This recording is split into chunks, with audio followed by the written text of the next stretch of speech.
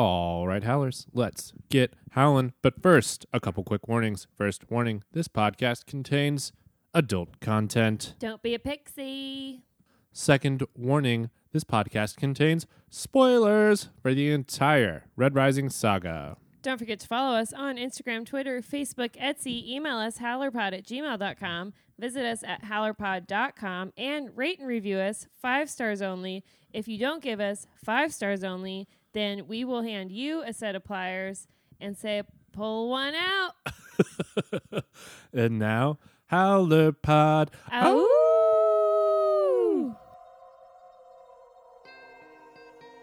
They planted us in stones, watered us with pain, and now marvel, we have thorns.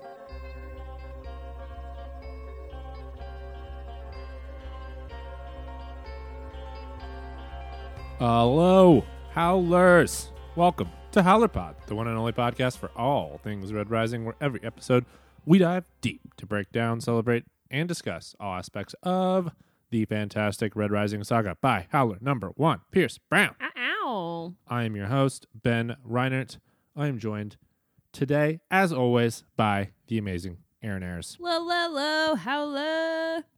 All right, it's character study time. Who will enter the passage tonight? The passage of our in-depth scrutiny and judgment? Will they rise above the rest and be crowned prime? Or will they fall short and be disgraced henceforth as a pixie? Who are we studying today? Lyria of Lagalos. Lyria of Lagalos. Just to warn everyone, I cannot do an Irish accent. We tried for a solid We 5 tried. minutes before We the episode tried. started, so... So this episode will be accent-free. They planted us in stones. Hey, Nick, can you do an Irish accent? Yeah. Or do we have any Irish howlers? Let's load up this star shell and shoot straight into our character backgrounds. Hopefully we don't shit our suits. Lyria of Lagalos is a red of the Gamma clan of Lagalos. She lived in the mines of Mars until she was liberated by the Republic after the Rising. Despite promises of a better life, Lyria feels that Sovereign Virginia, Augustus, and the Rising have failed the people. Her nephew, Liam, is her only known remaining family member after most of her family were murdered during a raid on their encampment by the Red Hand. Her 2 remaining brothers and brother-in-law are/were with the Free Legions on Mercury. She also serves as a first-person narrator in both Iron Gold and Dark Age. Lyria has short curly hair and brown skin. She straightened her hair while on Hyperion, but after her kidnapping by Figment, she let it set naturally. Lyria is a kind person, especially with little children. She dislikes nonsense and is very straightforward. She can be very stubborn and gets herself into trouble for being at the wrong place at the wrong time, like all the time. She also has a little bit of a mean streak, and she can be cruel to those around her. But she is quick to help those in need, like when Kavax was about to drown under the weight of his armor in the lake near her refugee camp. She swims to him with a dislocated shoulder and ties a rope to him to help pull him out of the water. Thanks, Lyria. She is nostalgic after her life in the mines, considering that life was better then, when Gammas had all the means to survive and Helldivers were heroes. She resents Darrow for most of Iron Gold and basically thinks he has betrayed his people. Eventually, she comes to understand Darrow and the Sovereign better, and after a discussion with Virginia, she lets go of her resentment. She grows. Personal growth. Personal growth. Obviously, we meet Lyria at the camps just before the Red Hand comes and kills her entire family except for Liam. This is where we see her save Kavax, like Ben just mentioned. Mm-hmm. It's fucking sad. I cry every time. The shoes in the mud. Just come on, Pierce. Very tough. Pierce, can we not? I remember thinking that Lyria was really complainy, and then I was Yes. like, her entire family got murdered. She was complaining, and on a second reread or third, you're like, oh man, Probably. I should not have talked behind her back.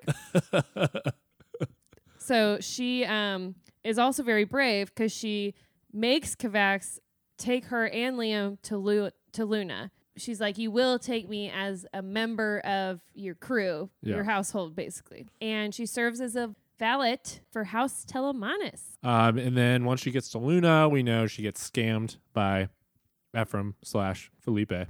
I miss Felipe. She takes his EMP necklace on the Telemanus ship. It blows, and the ship falls, and everyone gets killed or kidnapped, and she gets kidnapped along with the kids, Pax and Electra.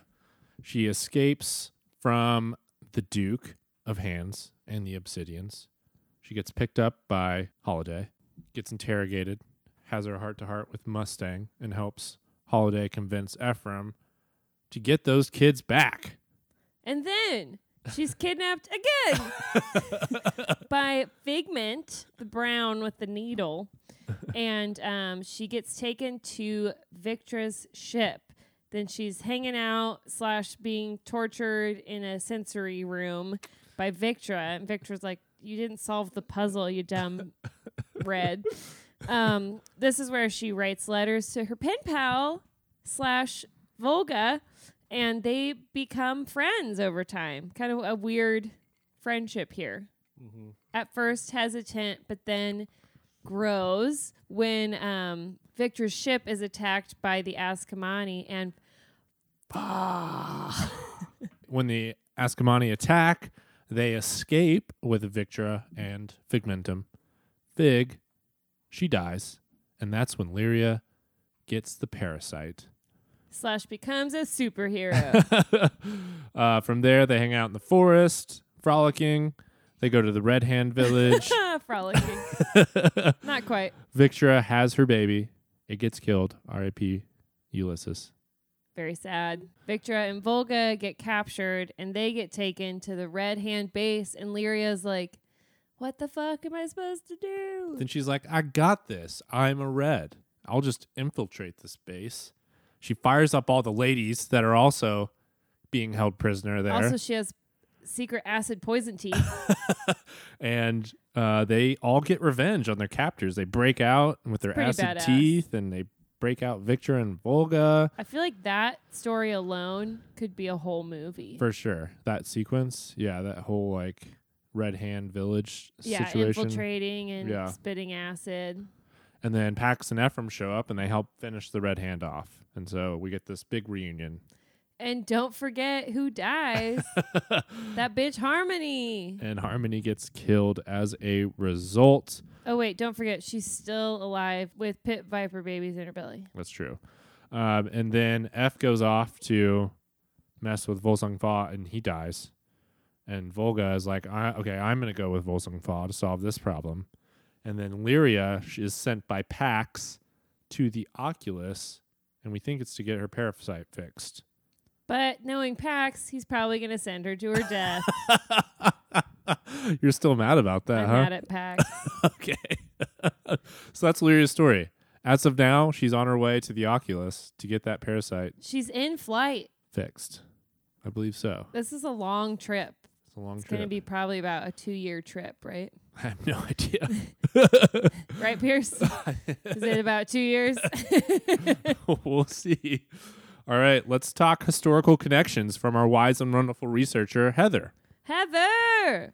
A woman's name, Lyria, is the feminized form of the ancient Greek lyre, like the instrument. A staple of classical antiquity, this musical instrument bridged stark differences between gods, fostering harmony instead of inter-theological strife.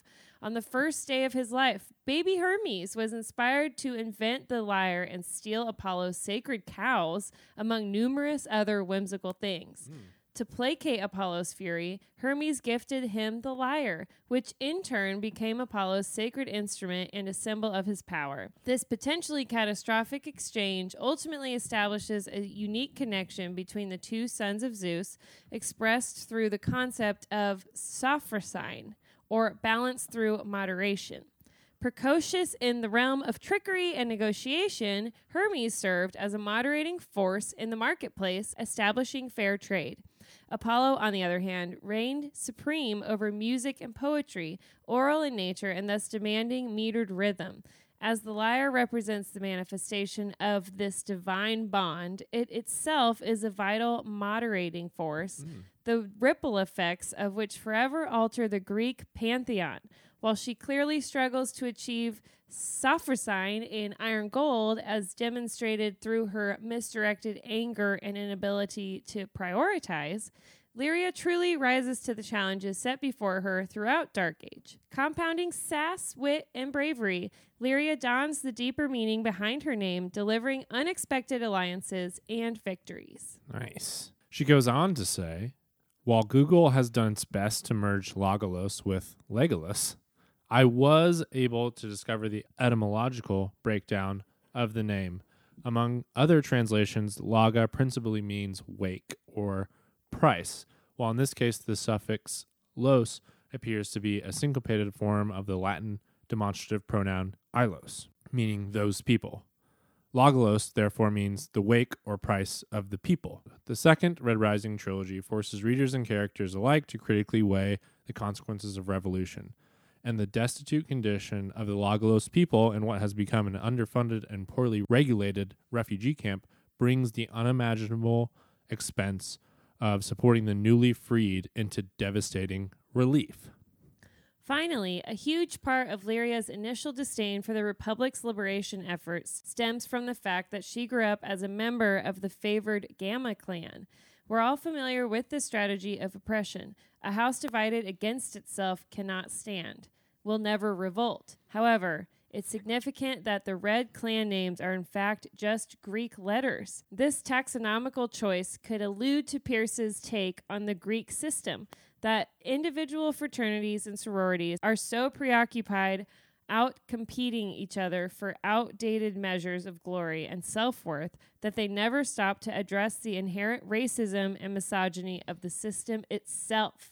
Sharp critique from Heather today. I bet Pierce does do that. I like it. Heather again with the great historical connections. Well done, Heather. Thank you. Man, my vocabulary has expanded this season. For sure. Not only are we learning things about these characters, but we're learning new words at the same time. And I'm learning how to say hard things out loud. Thank you, Heather. All right, let's move on to our legacy segment and let's talk Lyria's legacy. All right, Lyria. She's kind of controversial, right?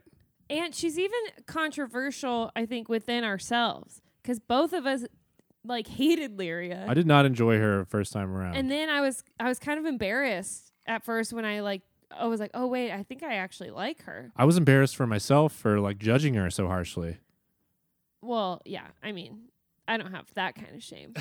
But it's more like, oh, I don't want to tell Ben that I like Lyria now because I hated her so much and I was so adamant about hating her.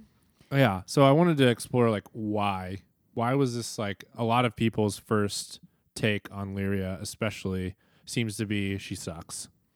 And it seems to be there's still a group of people that out there don't really like her. And I always question how have they read all the books, because that changes, sure. Obviously, everyone's... and not only have you read all the books, have you reread all the books? Yeah, it does help to reread. Because that also changes my... And I'm not saying your original perspective is wrong, but as all of you who have reread all the books, right? You know that you miss some things and you pick up a lot more. So I think, step one, the reason people didn't like her is she's a whiner. And she's in a dark place, and you don't want to be in that dark place with her. Right. Yeah, I was going to list out some of the reasons I think that people maybe are annoyed with her. I think, and you touched on the biggest one. I think early on her tone is especially can sound pretty whiny at times.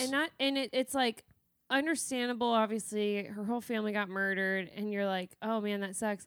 But then it kind of lasts longer than you want to read as a reader. Sure. You're like, okay, let's go. And you've got to come in, you got to think about what your mindset is coming into reading Iron Gold, especially coming off reading the first trilogy. So imagine you just mowed through Red Rising, Golden Sun, Morning Star. And you're like, oh, great, there's a fourth book. Let's go. I'm ready to check this out. And I love Darrow. He's my favorite character. And then, 5 chapters in, you get this narrator switch, and it's Lyria, and she's like, Darrow's a piece of shit. Like, and you're like, excuse me? I don't care that your family got murdered, bitch. So that's a tough thing. So also, we've been groomed by Darrow to hate gammas. Right. And she's a fucking gamma. She is a gamma. We've talked about that. She's stealing laurels, man. Yeah. Yeah, for sure. So I think there's that jarring switch from a single point of view with Darrow to the multiple point of views. And then you're seeing a point of view that is critical of our main characters that we love so much. I can speak to the audiobook. I was also going to throw this out there. I feel like that contributed to some people a lot, right? So if you've listened to the audiobook, you know that the original Lyria read very slowly, which kind of compounded the sadness.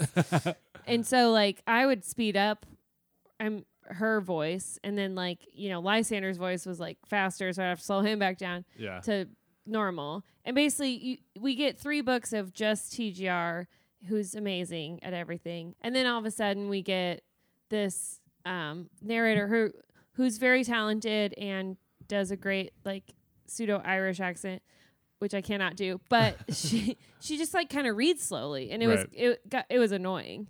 So I like the new Dark Age narrator. Yeah, there was a switch, right, between much better. The 2 books. And I don't like that they switch, because that also fucks with your brain, because you're like, wait, who is this? This isn't Lyria anymore. Especially, as you know, Lysander's voice changed significantly, and that even though people didn't like Lysander in Iron Gold, the switch was too extreme. I mean, that threw me for a loop. Gotcha. Anyways, I digress. But the audiobook did not help Lyria out in Iron Gold at all. Right. So yeah, it's all of these things are contributing to, they're strikes against her, basically. But she's just an extremely important character, and especially an extremely important character when you think about kind of what is the thesis of the second trilogy? Why did Pierce write this in the first place? The whole point of the second series is to kind of show you what happens after Happily Ever After, what happens after the war is won. And he wanted to explore that idea, and it's extremely critical that we get this perspective on the war and on our main characters, on the Rising, in order to understand what Pierce is trying to show us in this second trilogy, and what his point is for writing this. Yeah. She provides us with a low color viewpoint we've never really had before. We knew what it was like for red colors before the Rising and during the Rising, but not after. But we don't know what it's like after. And guess what? It sucks. It's not sunshine and roses, that's for sure. Not good job, Darrow and Virginia.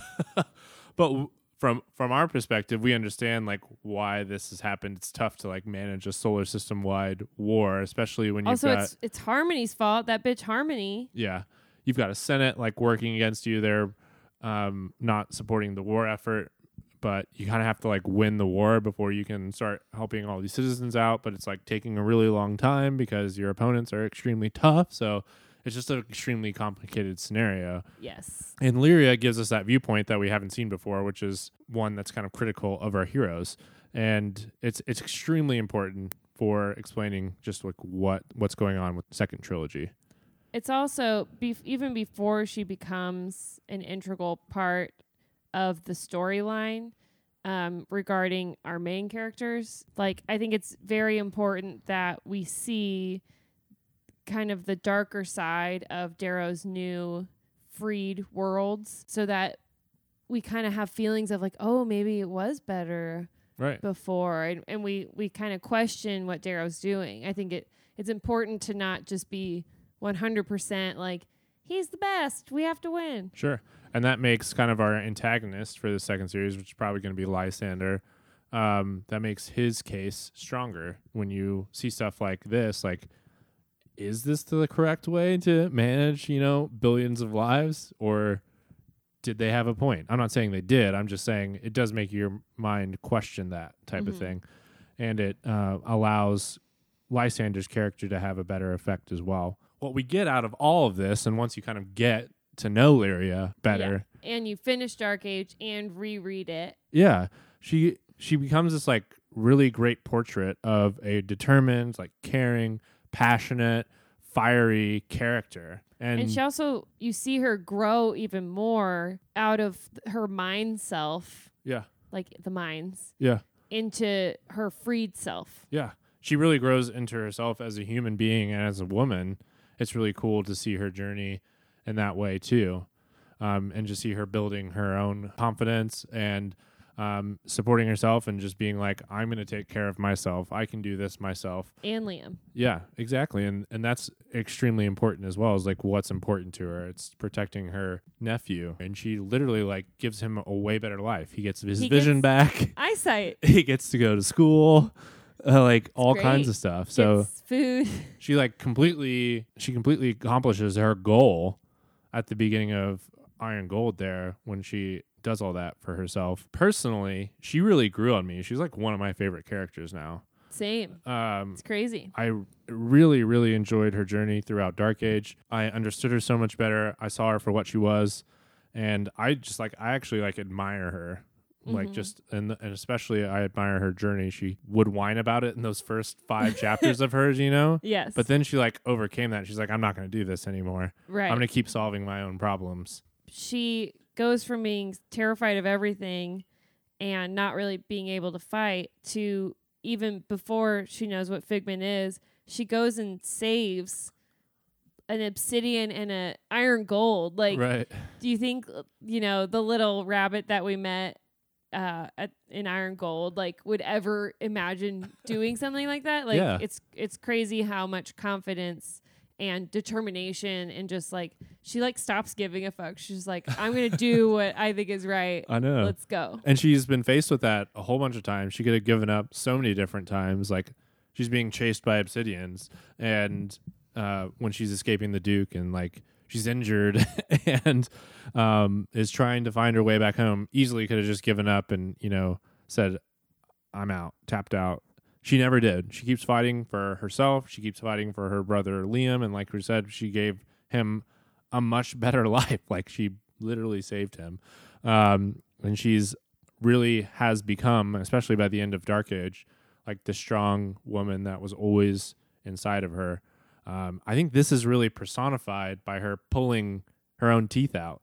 That to me, that is an incredible act of sheer force of will. Right. Going even dressing up and acting like one of the Reds. I mean, that's terrifying in itself. Yes. But no, she's has acid teeth. Yeah. She has to pull out multiple teeth with pliers. And I think that's just such a great illustration of her character and the will that this character has. Someone who has enough determination to pull their own teeth out with pliers. What can they not do if they put their mind to something? I don't think nothing will hold them back at that point. And we are lucky to have Lyria in the upcoming book because I think that she will save lives, especially Volga. Yeah. And I think she might even save the fucking universe. Well, that's the thing now too, is she was always the small Red. She never had the physical gifts. She had the intangibles, and she had the passion, she had the determination, she had the force of will. But now her physical gifts are matched with those intangible gifts, and now she can actually have an effect. And so I think she's kick ass. Yeah, she's that's going to make her, I feel a force to be reckoned with in book 6. I hope so. And just seeing this character's growth throughout the 2 books has just been really awesome. I know we say this all the time, but it's just what Pierce does with these characters and the arcs that he gives them, and you truly get actual character development. It's not like you're getting a cardboard cutout all the way through. We start from a place where we really don't like characters like Ephraim or Lyria when they first show up, to they're some of our favorite characters in the entire story by the end of it. Both of them. Yeah, exactly. I'm glad Lyria's still alive. Like the more I talk about her, the more I just like really enjoy her as a character. Yeah. I do want to know. I haven't seen a lot of hate for Lyria now that Dark Age is out. I want to know if like anyone didn't kind of switch their views. Right. I mean, she does seem to like. I follow the message boards and the Facebook groups and the Reddit and stuff. And I feel like she is one of the characters that does kind of get singled out sometimes as a character to get ragged on, but it's been less so. I think you're right. Just like since Dark Age, it does change a lot of your feelings about her. I probably would have participated in some of those conversations after. Oh, I definitely did. Yeah. Okay, you ready to move on to predictions and fan casting? Aaron, who are we fan casting for Lyria? Okay, so all you Hunger Game fans, Amandla Stenberg is originally Rue in the Hunger Games movies. She's like super petite, gorgeous, dimples to die for. And she can do like the pretty cute stuff, but she's also like super raw and can play heart torn out and also fierce and like a fighter. She's got it all. She's great for Lyria. I most recently saw her in The Hate U Give, which was a great movie from 2018 about police brutality. And that's where you see kind of all her different sides. Huge range. Yeah. Very small body, huge range. I feel like that's a perfect casting. And I thought she was perfect, and then I tried to like pick another one, and I couldn't because she's just too perfect. We'll stick with that one. I love it. Boom! Right. You're cast. We've casted you.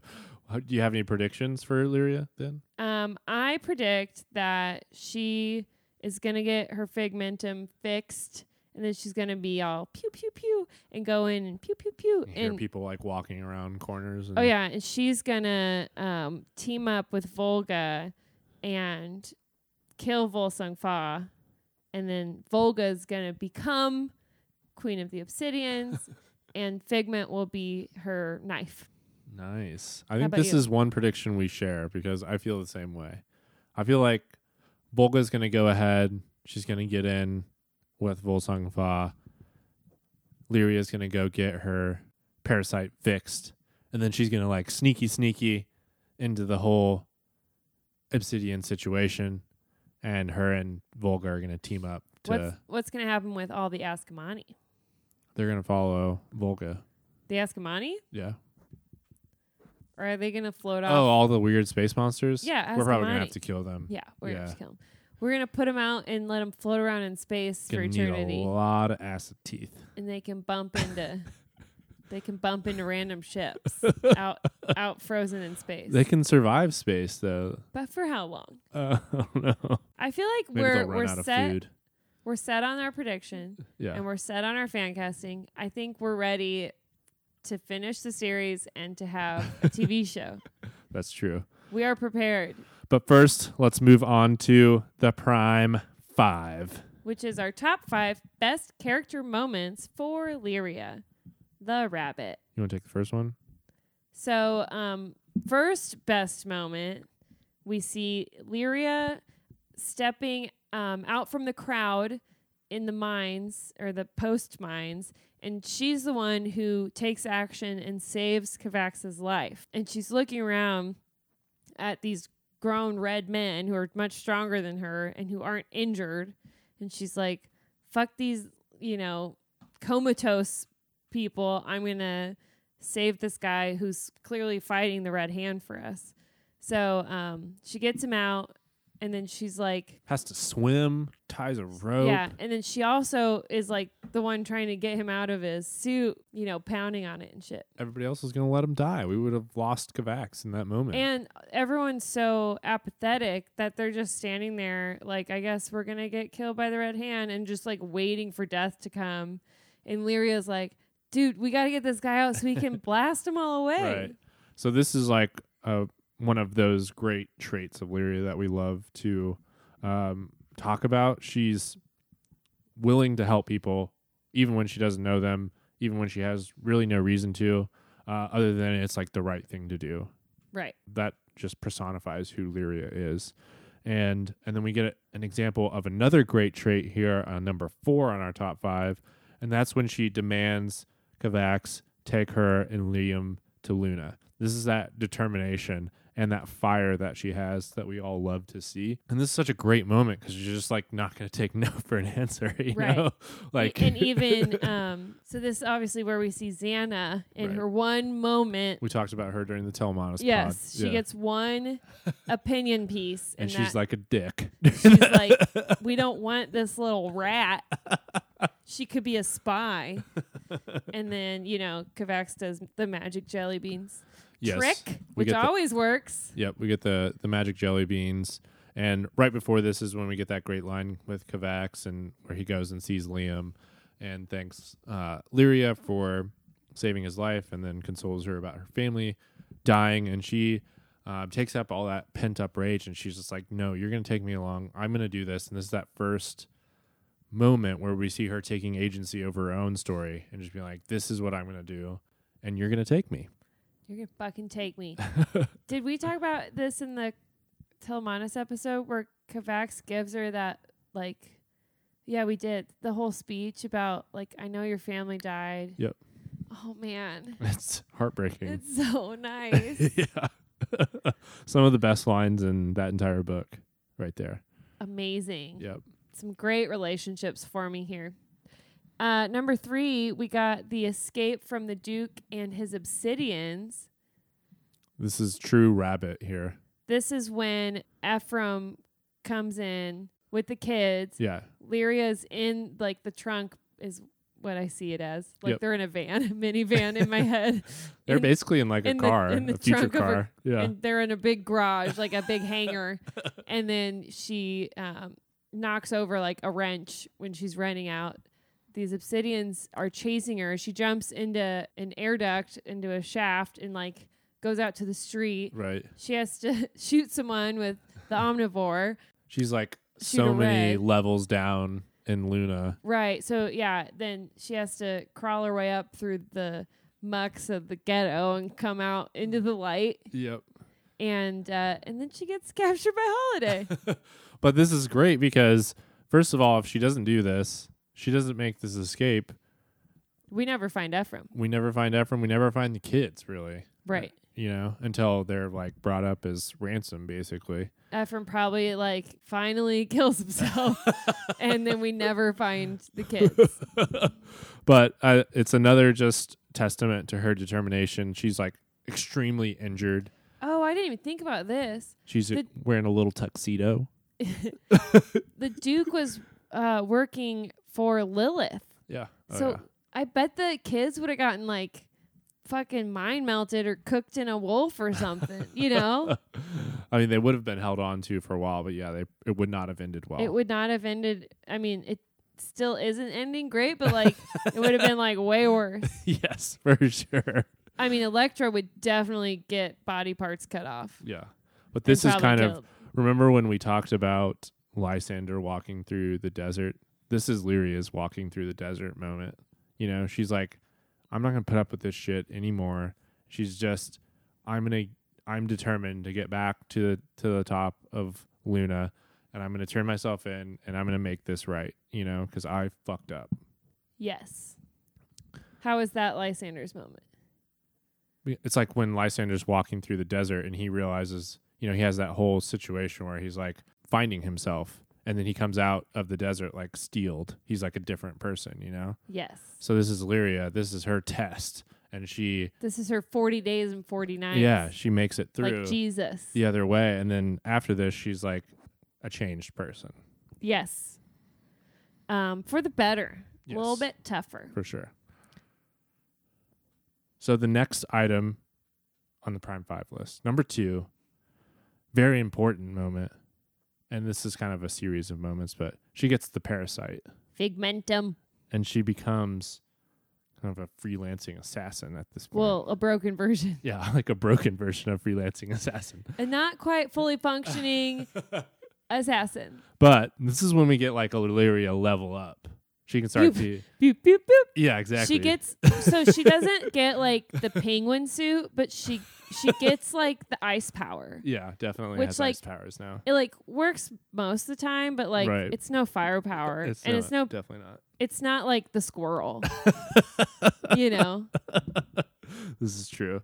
Her getting the parasite, just like a huge important moment. Obviously, that starts to give Lyria some skills, some quote-unquote skills at this point. I just want to let everyone. Those were Mario. Those are Mario references. references. Yeah. I didn't know what people think. Super Mario Brothers on Wii, correct?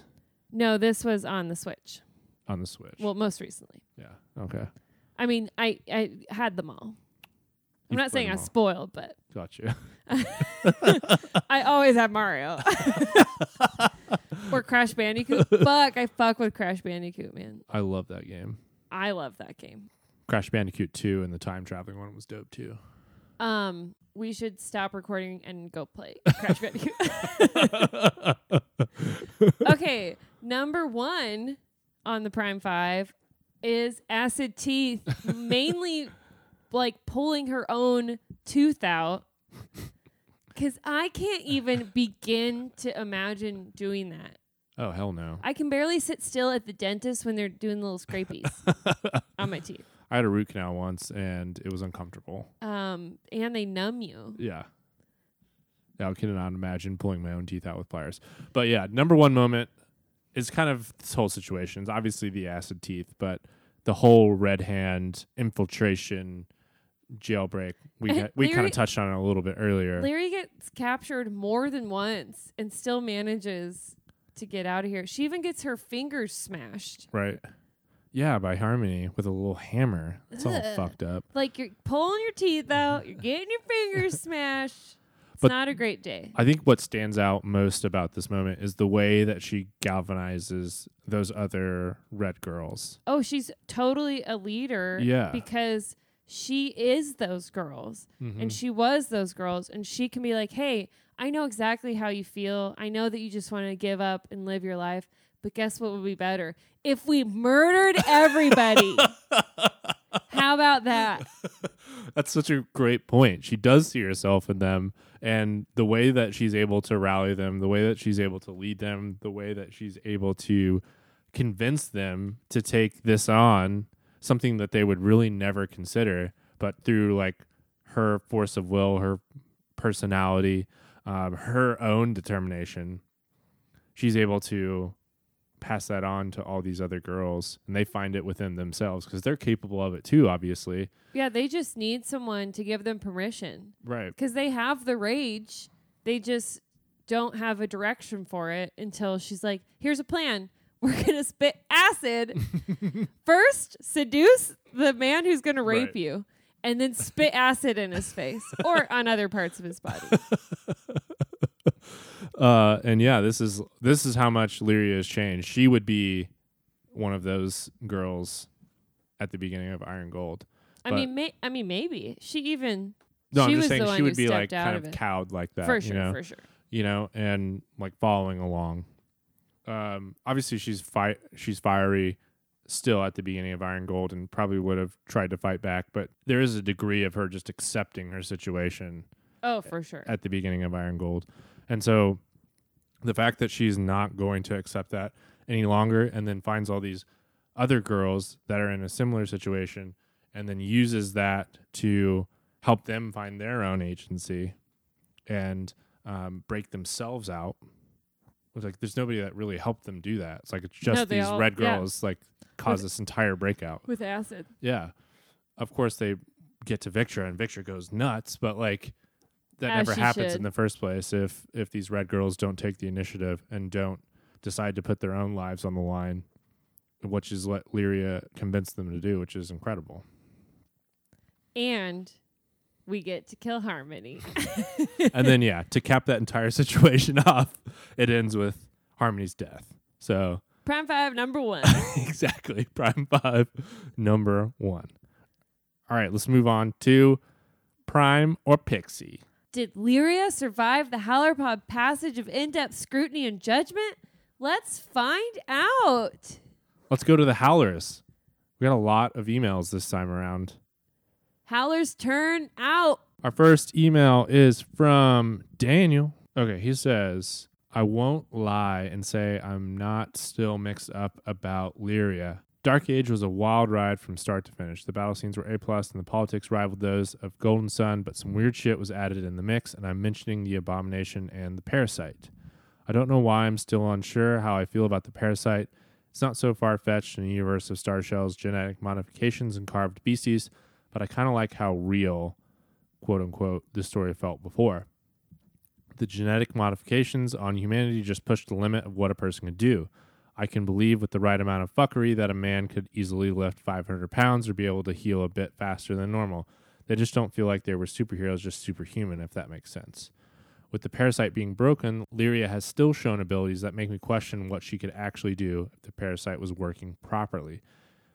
As it is, she's already able to track, see in darkness, thermal vision, and various other auditory modifications. When it's fixed, I don't believe I'm wrong in saying she could be the perfect operator. My prediction is that she will go to Oculus and meet Quicksilver. There in the city, in space, she will see colors of all sorts with modifications that equalize the races. But I feel that there's a dark secret that Quicksilver has that Lyria will get caught up in. Maybe once the Parasite is fixed, she will lose her free will. I don't know. I just think that Lyria may kill Quicksilver to get back to Volga and Victra. I would like to see the girls back together again. I need another The Boys moment with our favorite trio of gals because they really do it the best. I think I would like to see Millie Bobby Brown act as her. I think that's her name. She's in Enola Holmes and Stranger Things. I don't believe she'll ever be tall, and I feel with some practice she could pull off an accent that doesn't sound like a tire driving over gravel in the rain. Looking at you, Iron Gold Lyria. She was terrible to listen to, as we talked about. Sure. He says, I'll give her Prime for now because of her help with the prison in Volga and Victra, but I wouldn't be surprised in the next book she was an character. I like the prediction that there could be some shady things going on at the Oculus that Lyria might have to investigate. That sounds pretty fun. Like, that's where she kind of learns how to use her James Bond, Mission Impossible, her new Figmentum abilities. Jason Bourne. Inspector Gadget. Thank you, Daniel. That was a good one, Daniel. Thank you. Next email is from Stephanie from a galaxy far, far away. Low Howlers, I had to do some thinking about Lyria. It's easy to see her as a pixie for many reasons. She's got a temper, and she was easily manipulated by Ephraim. Though in her defense, she was mourning her family and very lonely. Overall, in Iron Gold, she doesn't have any agency. In Dark Age, she was giving up when she was being held in Victra's playroom. It isn't until she gains Figment that she levels up. Boop, boop, boop. I love when she leads the girls to fight the Red Hand. That was badass. Yes, it was. I also love the evolution of her relationship with Volga and Victra. I could go on and on about how I love that part of Dark Age, but I should just get to the point. I do think Lyria is prime. She stood up to Kavix and Xana, and that got her nephew off of Mars. Can you just picture this tiny red girl speaking her mind to two giant golds like the Telemanus? That takes guts. But the thing that really makes her prime is how she loves and cares for her nephew, Liam. Lyria keeps the promise she made to her sister. She goes back to the Sovereign to confess because she doesn't want him to grow up thinking she's a terrorist and living with that shame. That's just so beautiful and honorable. Omnisphere Lupus, Stephanie. Thank you, Stephanie. Lyria is Prime Rabbit was the title. All right, that's 2 votes for Prime. Let's move on to our next email. It's from the voice of Cassius and the voice of Ephraim, and maybe some voices in the future. We'll talk. I need to know if he's coming back. Well, yeah, we'll get him back. He's at the end of his email here. He said, still happy to read. Yeah. Let me know. Okay, you have to read this whole email in an accent. All right, it's from Nick Brindlow. He says, I've gone back and forth on this, but I think that Lyria is ultimately Prime. A lot of fans dislike this character, seeing her as whiny, and I can see their point. Through a large section of Iron Gold, she seems to be merely swept along by events. However, I think that this is deceptive, as from the beginning, she is shown as being capable of decisive action. But put simply, she's interesting as she shows us a path to Prime. A path to Prime. A path to Prime. Next on the History Channel. She chooses to follow her brother and witness his execution by the Red Hand, thereby giving her family advance warning of their threat. While she ultimately fails to save all of them, she does save herself and Liam. Similarly, she chooses to save Kavax and to actively fight for a position within his household. Moreover, even knowing her culpability, she surrenders to the Watch and actively assists the investigation into Ephraim, despite knowing that she'll likely be prosecuted. This capacity for active decision-making is even more pronounced in Dark Age. This could be viewed as a mere consequence of being empowered by Figment, but I would argue that this upgrade merely enhances a resilience that was already there. Is she a perfect character? No. However, I think that she offers an interesting parallel to Darrow. They're both Reds from the Mines of Mars. They are both artificially augmented to become physically more than they were. They both spent time in isolation and emerged reborn. The difference here is that Darrow chose his path. He had something to fight for. In contrast, Lyria had no grand plan beyond survival. I think it'll be interesting to see what she will become in Book 6 now that she has a sense of her own agency, a support network, and a specific goal. Take care and best wishes, Nick. Yes, Nick. I love that there's parallels between her and Darrow, and more than just that they were Reds on Mars. Right. This is a really great email. I love the idea that we could see some of these traits in her, and I think we kind of touched on that a little bit early on in her character, but she was kind of just being swept along. But we do see her like making those little decisions along the way, still doing the right thing at the right time when it's asked of her. And now that she's able to like fully be in control and she's got some like physical upgrades, seeing her feel empowered and be empowered physically, I wonder where she's going to go from there. So those were some really great points, and I do agree with you. I love the comparison to Darrow. I love Nick. I just want to repeat that. Nick is awesome. Period. Nick told me that if we come to England, that we can stay with him. So buckle up once they let Americans out of America again. See you in a couple years. Once other countries let us back in, then we can go stay with Nick. Perfect. The next email is from Maya Austin, one of our resident Howler artists. Fantastic artist. Fantastic. Handle is at wheredaydreamersgo_art. And she's got a great page with things outside of Red Rising. But I think that she's got one of the best Lyrias that I've seen. That most recent Lyria piece that she did is, I think, my favorite depiction of Lyria that I've seen. Yeah, she posted it in August. And Yeah. that's kind of where I got the idea for Amandla for the casting was from Maya's art. Because I think it's so spot on for how I picture Lyria. So Maya says, "Hey, Ben and Aaron, what's up?" That's not what she says. Maya says, "Here's my case for why Lyria is prime. We get the vote at the beginning. In your last episode, you discussed the idea that Ephraim's character arc took him from Pixie to Prime. I completely agree with this and want to add that Lyria begins her arc outside of this framework completely. The Prime Pixie metric prioritizes personal agency and how and why each character uses or withholds it when they could otherwise act. Early Lyria, on the other hand, is at the constant mercy of her circumstances, almost every decision a reaction to a more potent character's attack, mistake, or manipulation. She is the human evidence of the Republic's failings, and reading her trauma and understandable rage at characters we've only viewed as heroes can be painful and even alienating when coming fresh from the first trilogy. But Lyria's rage, while it has driven her to do and say hurtful things, has never outweighed her compassion, and that compassion is where her agency eventually stems from. Despite her dislike of the sovereign, Lyria chose to face punishment and return to Virginia to help her recover the children. And despite her resentment of the lionized heroes of the Republic, she rescued Kavax from drowning immediately after surviving the genocide of her clan.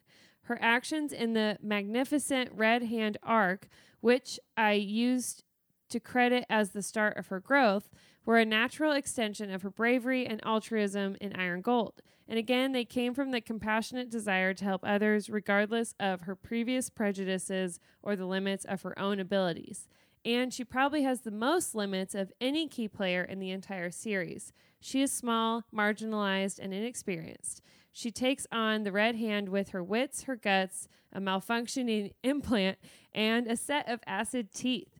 She is the closest to showing the positive impact that a single untrained, unaltered Red can make, not just through her own achievements, but through her ability to mobilize others to achieve greatness too. Through her, the other genocide survivors worked together to rescue Kavax. The Red Bride successfully fought their enslavement, and even Volga and Victra, two amazing prime women in their own right, could rely on her in moments of defeat. The fact that both women claimed Lyria as family by the end shows just how important she has become to them. And honestly, it's hard to argue with those two. In short, if anyone has risen to become prime, it's Lyria of Logolos. Great oh man, email. that email gave me chills and I got a little emotional. Could you tell I was getting emotional? Well captured, Maya. I feel inspired. Maya, man, you really got me riled up.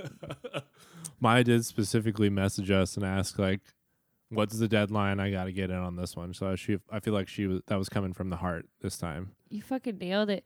Dude, that was the whole episode. Thanks, Maya. Yeah. We should just had her do See this. you next week. All right, let's hear from Colin. He says, let me just say that Iron Gold was my favorite book, which doesn't seem to be very popular opinion. Colin with the hot take. I like it, Colin. I support it. I love Iron Gold too. He says, having new narrators and perspectives and trying to work out the ways they would all collide was really fun for me. Lyria's story was no exception. Imagining how she would make it from those gold, awful slums to the central plot seemed impossible until Big Daddy Kavax showed up. Big Daddy. Big Daddy. I will concede that I didn't like her narration as much as the others, but I don't think she deserves the amount of hate she gets. I think it's easy to empathize with her perspective as her situation debatably got worse after being freed from the mines. It would be easy to feel like the movement had carried on while leaving those who began it in the slums. Prime or Pixie? Prime. I don't think her bravery and fortitude can be character traits of a Pixie, though she can be pretty whiny. Also, she's got the powers of Fig now, so there's a good chance she'll be whipping major ass in book 6. Yes. Overall, while not necessarily the most exciting in her own right, her perspective is valuable and is a conduit for a banging subplot. Banging. Well said, Colin. Colin with the hot take. Our last email is from Liz. Low howlers, I had to write in for the Lyria episode because my husband and I have some crazy predictions that are honestly probably better suited for Ben's conspiracy corner. Let's break it out, Liz. I'm here for you. Liz, Ben is very excited. Liz says, my husband is convinced that the Mind's Eye is just a more sophisticated version of Figment. He thinks Figment was a prototype for the Mind's Eye. I'm less convinced, but if you entertain the theory, there could be some excellent possibilities. If both Lysander and probably also Atlas have the Mind's Eye, what's to say that this isn't technology based instead of purely a mind superpower? If that's the case, then we also think that Pax might have the new / best version of the Figment Mind's Eye technology, based on how Mustang talks about raising him to be an ally and her work with the Psychospikes. Or Pax could just be that cool on his own. Shrugs. But before I really get down to the conspiracy rabbit hole, get it, rabbit? to bring it back to Lyria, I think it's really interesting to imagine what a Lyria versus Lysander fight or a Lyria and Pax versus Lysander fight could look like if Figment and the Mind's Eye have similar origins. That's especially true if Lyria and Pax go to Oculus and find out all the secrets that are there. I think Lyria has the most potential out of any of the new characters to completely change the course of the Red Rising universe, and I'm really hoping to see her newly found badassery get put to use in the next book. After she helped free the girls from the Red Hand and take out Harmony, she totally went from Pixie to Prime for me. Thanks, Liz. She just launched us directly into the conspiracy corner. I have never thought that, but that is very interesting. It's fun to think about. Put your tinfoil hat on and it starts to make sense. Like in the Truman Show. I love it. Keep the conspiracy corner alive. What do you think? Do you think it has a new merit? I think that there's some fun possibilities there. I am more convinced that the Mind's Eye is like having a fucked up childhood. Yeah. I think it's like purely more mind based because it seems like something that you would need to learn. And I'm pretty convinced that like Lysander and Atlas are the only people that are capable of it. But it is a huge secret, and you know how Octavia was with her secrets. Like, yeah, we did talk about that a little bit, like whether Apple wanting it was something where he could just like pluck it out of Lysander's head. You know, that'd be convenient for Apple and for us. I think there's something there. There's something there. And what if Quicksilver was, you know, had heard about the Mind's Eye and he wanted to replicate it maybe in some way? And so he created the parasite. It's not the Mind's Eye, but it's related in that it came after. Yeah. Yeah. Wow, Liz, you're opening my mind to new possibilities. I love it. I've got my tinfoil hat on. I just broke it out. I'm going to start thinking all ridiculous. I'm going to start thinking about all the different possibilities here. All right, let's go ahead and switch over to the voicemail. We've got Ryan from New Jersey is back with another great voicemail. Let's hear it. What's up, Howler Pod? Ryan from NJ again. Lyria is Prime, or rather, she became Prime. When we first meet Lyria in Iron Gold, I was worried that Pierce might have given us a shallow character as our first female POV. She plays a vital role, showing that the Rising wasn't necessarily great for every Red, but she has very little agency during this book. Things just keep happening to her without her being able to affect the plot. I remember that many Red Rising fans did not like her, some of which even preferred Lysander. And then Dark Age came out. I was a bit worried at first because in the beginning, we see her struggling to get out of a supposedly easy cell. But man, did she make up for it once she inherited Figment. Is she Figment now? What is the deal with that exactly? I don't know. Lyria proved herself to be resourceful, cunning, and gritty. The power trio of her, Victra, and Volga took down the Red Hand from the inside, pretty much the only success for the good guys in the most recent book. Lyria Olagalos is ruthless. I remember retching when hearing the description of what happened to that guy she spat acid on. Brutal. I guess there's a question that this raises, though. Where would Lyria be without Figment? To me, she'd still be a great character, but Figment just helped her to realize her potential. Lyria's takedown of Harmony and the Red Hand was some of the best chapters in the book because Lyria made them. Darrow may be the sword of the Rising, and Mustang may be the brains, but Lyria is its conscience. If she buys in, then the Rising has succeeded. Thanks for listening to me again. Hail Libertas. Excellent voicemail, Ryan. Thanks, Ryan from New Jersey. I really love that idea that Lyria is the conscience of the Rising. And if she is on board, then you know you're going in the right direction. And then I thought you made another great point, Ryan, when you said her and the gals, this trio. The gals. They're really the only ones that deliver like some positive chapters. I mean, I guess, you know, like it's still dark, obviously. It's still extremely dark. You know, there's like the baby dying and the, you know, forced marriage rape situation going on, which is tough. The whole sitch. But, most of those people get acid spat on them. So Great. that's cool. Revenge story. And then the rest pretty much get extremely fucked up by a very righteous mother in Victra. So, they get what's coming, at least. But I would agree we get a little breath of fresh air from the lady gang. Yeah. Great voicemail. Great points, Ryan. Thank you for calling in. I think we've got one more voicemail. Hello, Howlers. This is Rachel B. I'm calling in to give you guys some thoughts on Lyria. First off, in Iron Gold, I hated her. Thought she was horrible. Thought she was a whiny, spoiled little brat. And that she was just really coming down way too hard on my favorite people until we got to Dark Age. And then, in the chapters with the 3 girls kicking ass and taking names, minus the baby into this incident. R.I.P. Ulysses, pouring out for the homie. That's when I kind of really got a feel for her, and I started liking her more. But honestly, after doing a couple rereads, I have a much better appreciation for Lyria.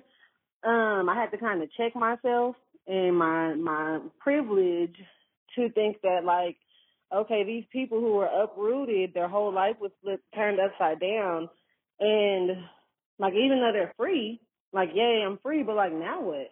I'm free. I don't have any education. I don't have any money. I don't have anywhere to live. I don't have any resources. So it's like, even though, like, yay for you guys, you freed me, but all you did was free me to do nothing. I don't have any skills outside of what I was bred to do. And then it's like, you want me to, give you flowers and give you a pat on the back because of this great deed that you did. And of course, everything can't fall to Darrow. It's going to have to be actual systemic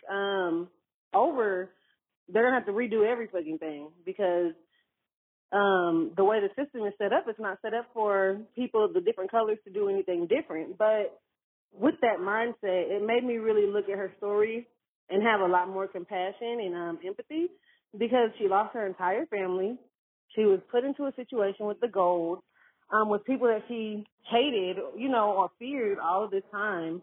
And she finally, had Kavak, and he was nice to her and he made her feel differently.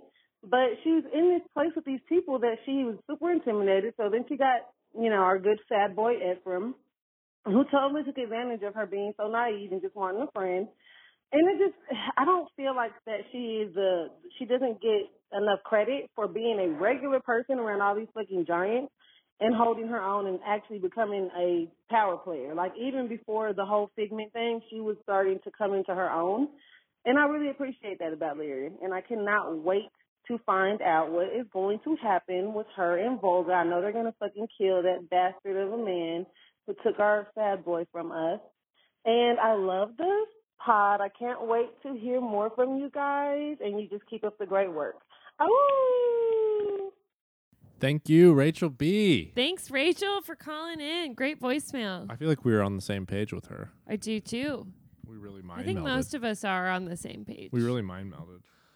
Okay. Thank you to all our howlers this week for calling in and writing in. We got a great turnout for Lyria. Oh my gosh, I love it. And it seems like the consensus was Pixie at the beginning, Prime by the end. And I feel like we came to the same decision, but now we have to put it in stone.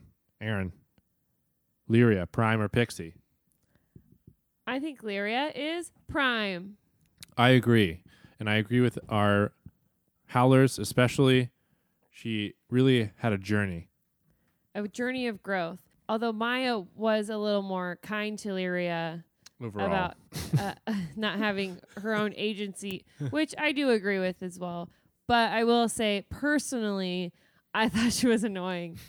Maybe it's because of the audiobook, but she definitely grew into Prime for me, just like a lot of the howlers have said today. Right.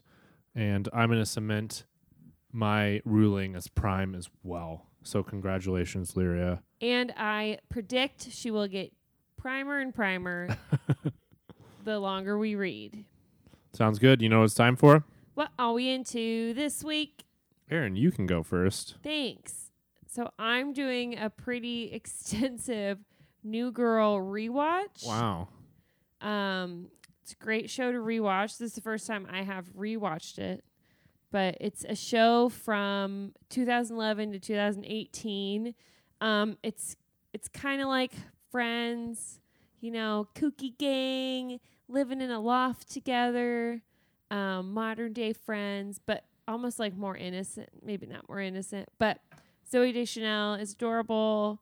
It's just a feel good show. If you haven't watched it, it's a great like background show. Mm-hmm. If Yeah, you it's like a comfort watch. if you want to put it on, play some Sims on your, on the side. Is that what you're doing? Yeah, that's Barbecuing some Sims while watching New Girl. definitely. So, if you don't know what New Girl is, you can watch it on Netflix. It's very fun and cute. It's silly, with a lot of heart, and I really love it. And it puts me in a good mood. And it's getting really fucking cold here in Kansas.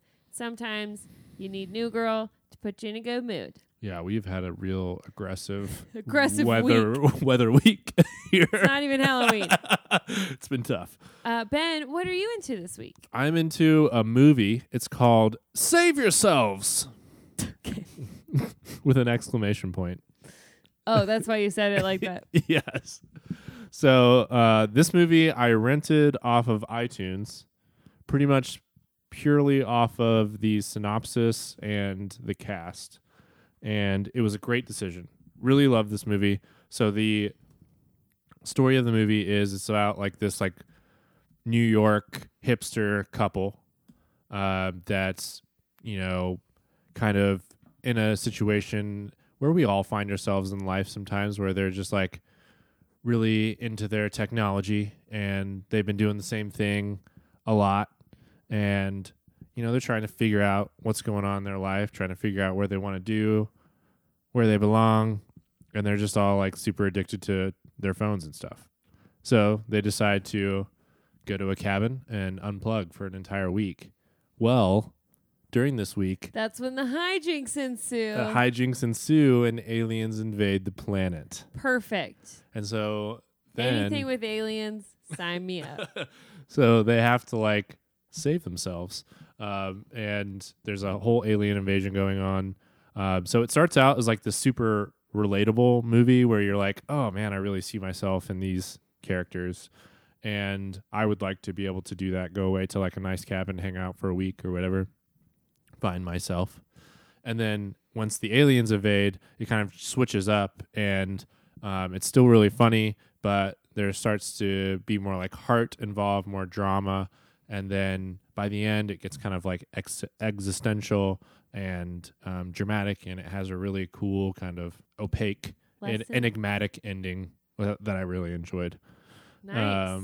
And the cast is really good. If you watched my previous suggestion, Search Party, it stars one of the actors in that. His name is John Reynolds, and he is hilarious. He's like the reason I watched the movie. I thought he's really funny.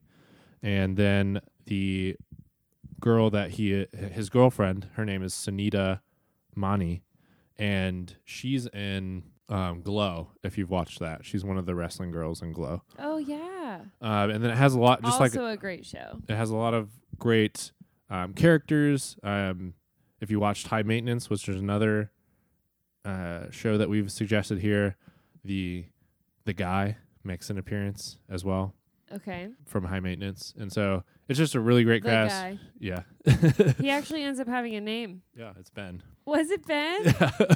I just remember he always hadn't had a name. I was like, oh wow, and a sister. Was that a spoiler? Whatever. Yeah. So anyway, really great movie. It's like an hour and a half. It's a great little watch. You can rent it on iTunes, on Apple. That's where I got it. I'm sure you can probably rent it other places too. And I would highly suggest it. It's a cool little hipster watch for you. Such a hipster. Yeah. All right, save yourselves and New Girl. What's coming up next, Ben?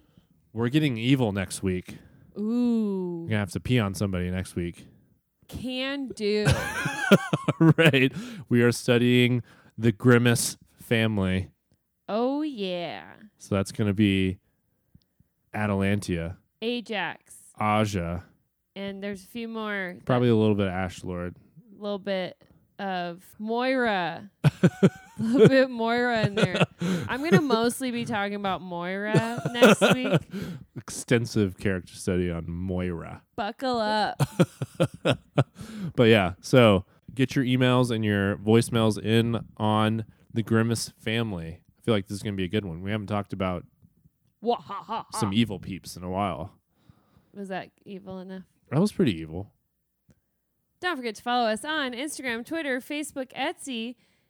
Check out our Etsy store. We had a few orders for some HowlerPod tees. I'm currently wearing one. They look great. Why don't you put yours on, Ben? They look great. Email us at howlerpod@gmail.com to talk about the Grimace family. Which one's your favorite? Hey, do you like nuking planets? Tell us about it.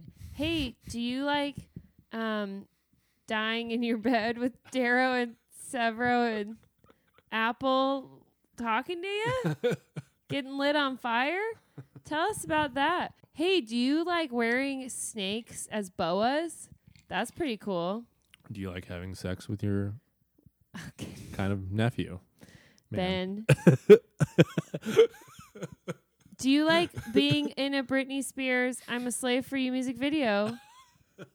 Tell us about it. HowlerPod@gmail.com. Leave a voicemail, 1-800-516-1540.